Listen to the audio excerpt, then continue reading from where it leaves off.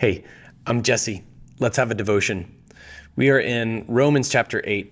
We're going to pick up in verse 10.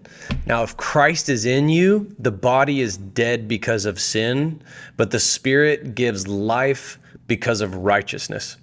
And if the Spirit of him who raised Jesus from the dead lives in you, then he who raised Christ from the dead will also bring your mortal bodies to life through his Spirit who lives in you.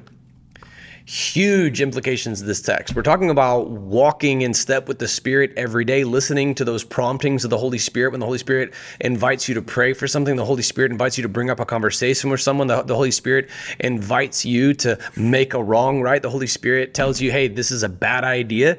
And the Holy Spirit says, now it's time for worship. And you're like, no, but I'm right here on I-90 and it's backed up past exit 17 and the traffic's insane. Everybody's honking at me and like, no, this is the time to worship. That Holy Spirit, walking in step with the Spirit, gets us through every day, and the ultimate result is life and peace. But what about on the other side of mortal life? What about the day that this flesh finally dies? This takes the scope and the scale of the promise of the Holy Spirit of God in our lives to an eternally different scale. All right, this raises the stakes. This is what the Holy Spirit of God is going to do for us the day that we die. This is like a funeral text. If you know someone whose life has been marked by the Holy Spirit of God, you know this person is saved. I've preached a lot of funerals, and I never preach anyone into heaven or hell because I can't say with any authority, but I can tell you firsthand, it sure works a lot better when you lead a life that is overflowing with the fruit of the Spirit, such that everybody's like, yeah, obviously that person's got to be saved, right? And on what basis do we make those assumptions? There are assumptions. We don't know them for sure. It's possible to fake us all out. You could trick everybody if you want to. Christians are pretty good at making masks. But when somebody leads a life that is overflowing with the fruit of the Spirit, they've kept in step with the Spirit every day of their life, where do you think they go in death? Man, that is actually a celebration. Those are actually, in a way, happy funerals. And I've done funerals for non-Christians. They are not at all happy affairs. All right, look at this text. If Christ is in you, the body is dead because of sin. What did we say? Following Christ means taking up your cross every day. If you slay the sin nature and you put to death the deeds of the body, you will live. Because keeping in step with the mindset of the flesh, doing what your flesh wants you to do, all right, being slothful, drinking too much, doing drugs, cheating on your spouse, looking at pornography, what your flesh wants you to do, obtain more worldly possessions and take pride in those things. Put an outward appearance that looks impressive to other people, that just by fleshly standards makes you look cool. If you continue in these ways, that mindset will ultimately lead to death. But if Christ is in you, the body is dead because of sin. It's taken as granted at this point that you have put to death the deeds of the body, but the Spirit gives life because of righteousness. Now, this one can be difficult to understand. What does it mean to say that the Spirit gives life because of righteousness? There is a legalistic misinterpretation of this verse, and that is because you do righteous deeds, the Spirit gives you life. Oh, you did a good deed, I'm going to give you life now. All right, this gets the cart before the horse. The righteousness is that of Jesus. The righteousness that flows through our lives is the result of the Spirit of God within us. Everything that's good within me is because of God. The good that comes from my life is because of the Holy Spirit of God at work in me. The good that you see in non-Christians as well is also the work of the Holy Spirit of God. They just don't confess Christ as Lord. They're not off limits for God's eternal purposes. See Caiaphas. See, in our upcoming study in Isaiah, King Cyrus, Persian king, and united the Medes and the Persians, and set the Hebrew captives free from and brought them back to Jerusalem. See also Balaam. He was a pagan prophet for hire. He was a freelance prophecy provider for the Moabites, but all he could do was bless the Israelites. All right, God can speak through whomever he wants to, but you as a Christian know the Holy Spirit on an intimate level. You know when the Holy Spirit of God prompts you to do something that results in an act of righteousness, it's not your flesh that did it. It's actually the Holy Spirit of God. The Spirit gives life because of righteousness. Now, if Christ is in you, the body's dead because of sin, but the Spirit gives life because of righteousness. It's not that you do righteous deeds and you earn the Holy Spirit. Because the Holy Spirit of God is within you, you're going to overflow with righteous deeds. And if the Spirit of him who raised Jesus from the dead lives in you, okay, and we've already taken that as established in verse 9, then he who raised Christ from the dead will also bring your mortal bodies to life through his Spirit who lives in you. This means that your funeral is not actually the end of your life. Okay, spoiler, if you haven't been on the Mummy ride in Universal Orlando, the Mummy actually makes a fairly theologically accurate statement at a fake ending.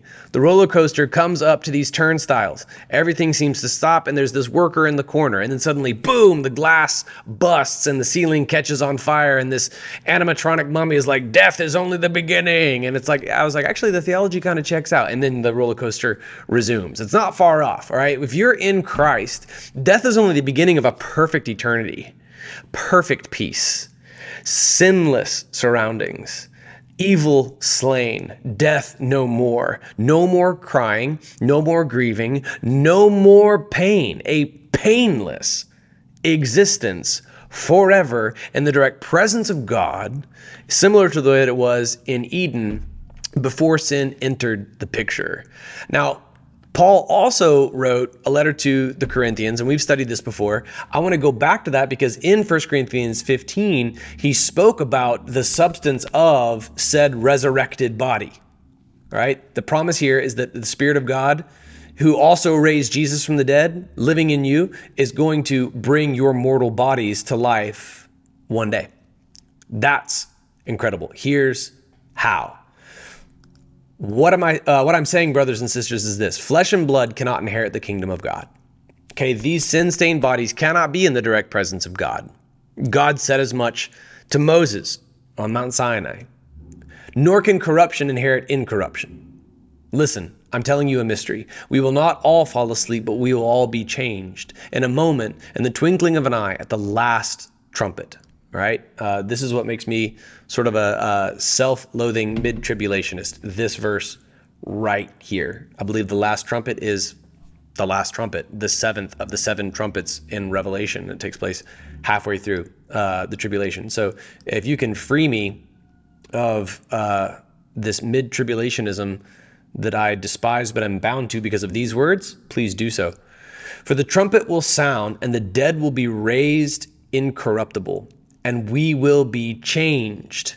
For this corruptible body must be clothed with incorruptibility, and this mortal body must be clothed with immortality.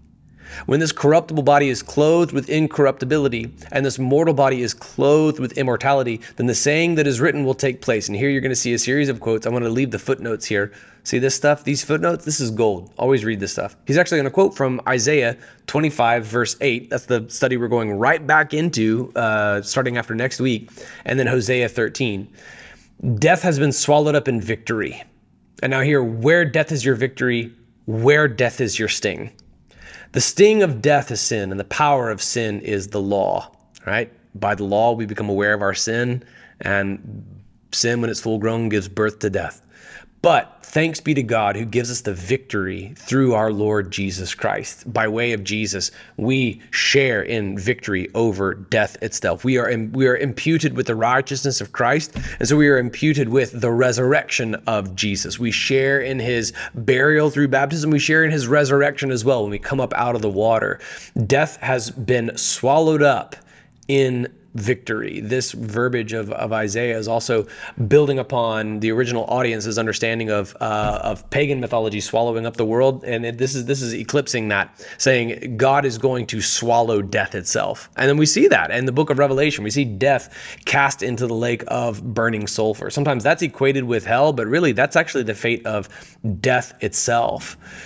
So Paul describes in chapter 15 how, look, you have different substances comprising the earthly body, of fish versus other kinds of meat. You have the stars have a different kind of glory in themselves, in the same way that the moon is different from the sun. Our earthly bodies are different from our resurrected bodies. We just celebrated Easter, and we saw the resurrected Jesus walking around into rooms that were locked. Okay, we see him appearing to multiple people simultaneously all around one another. He appeared to the Emmaus disciples, and they were about 7 miles away from the other people to whom he appeared. All right, we see that the resurrected Jesus is not bound by the things that these bodies are bound by.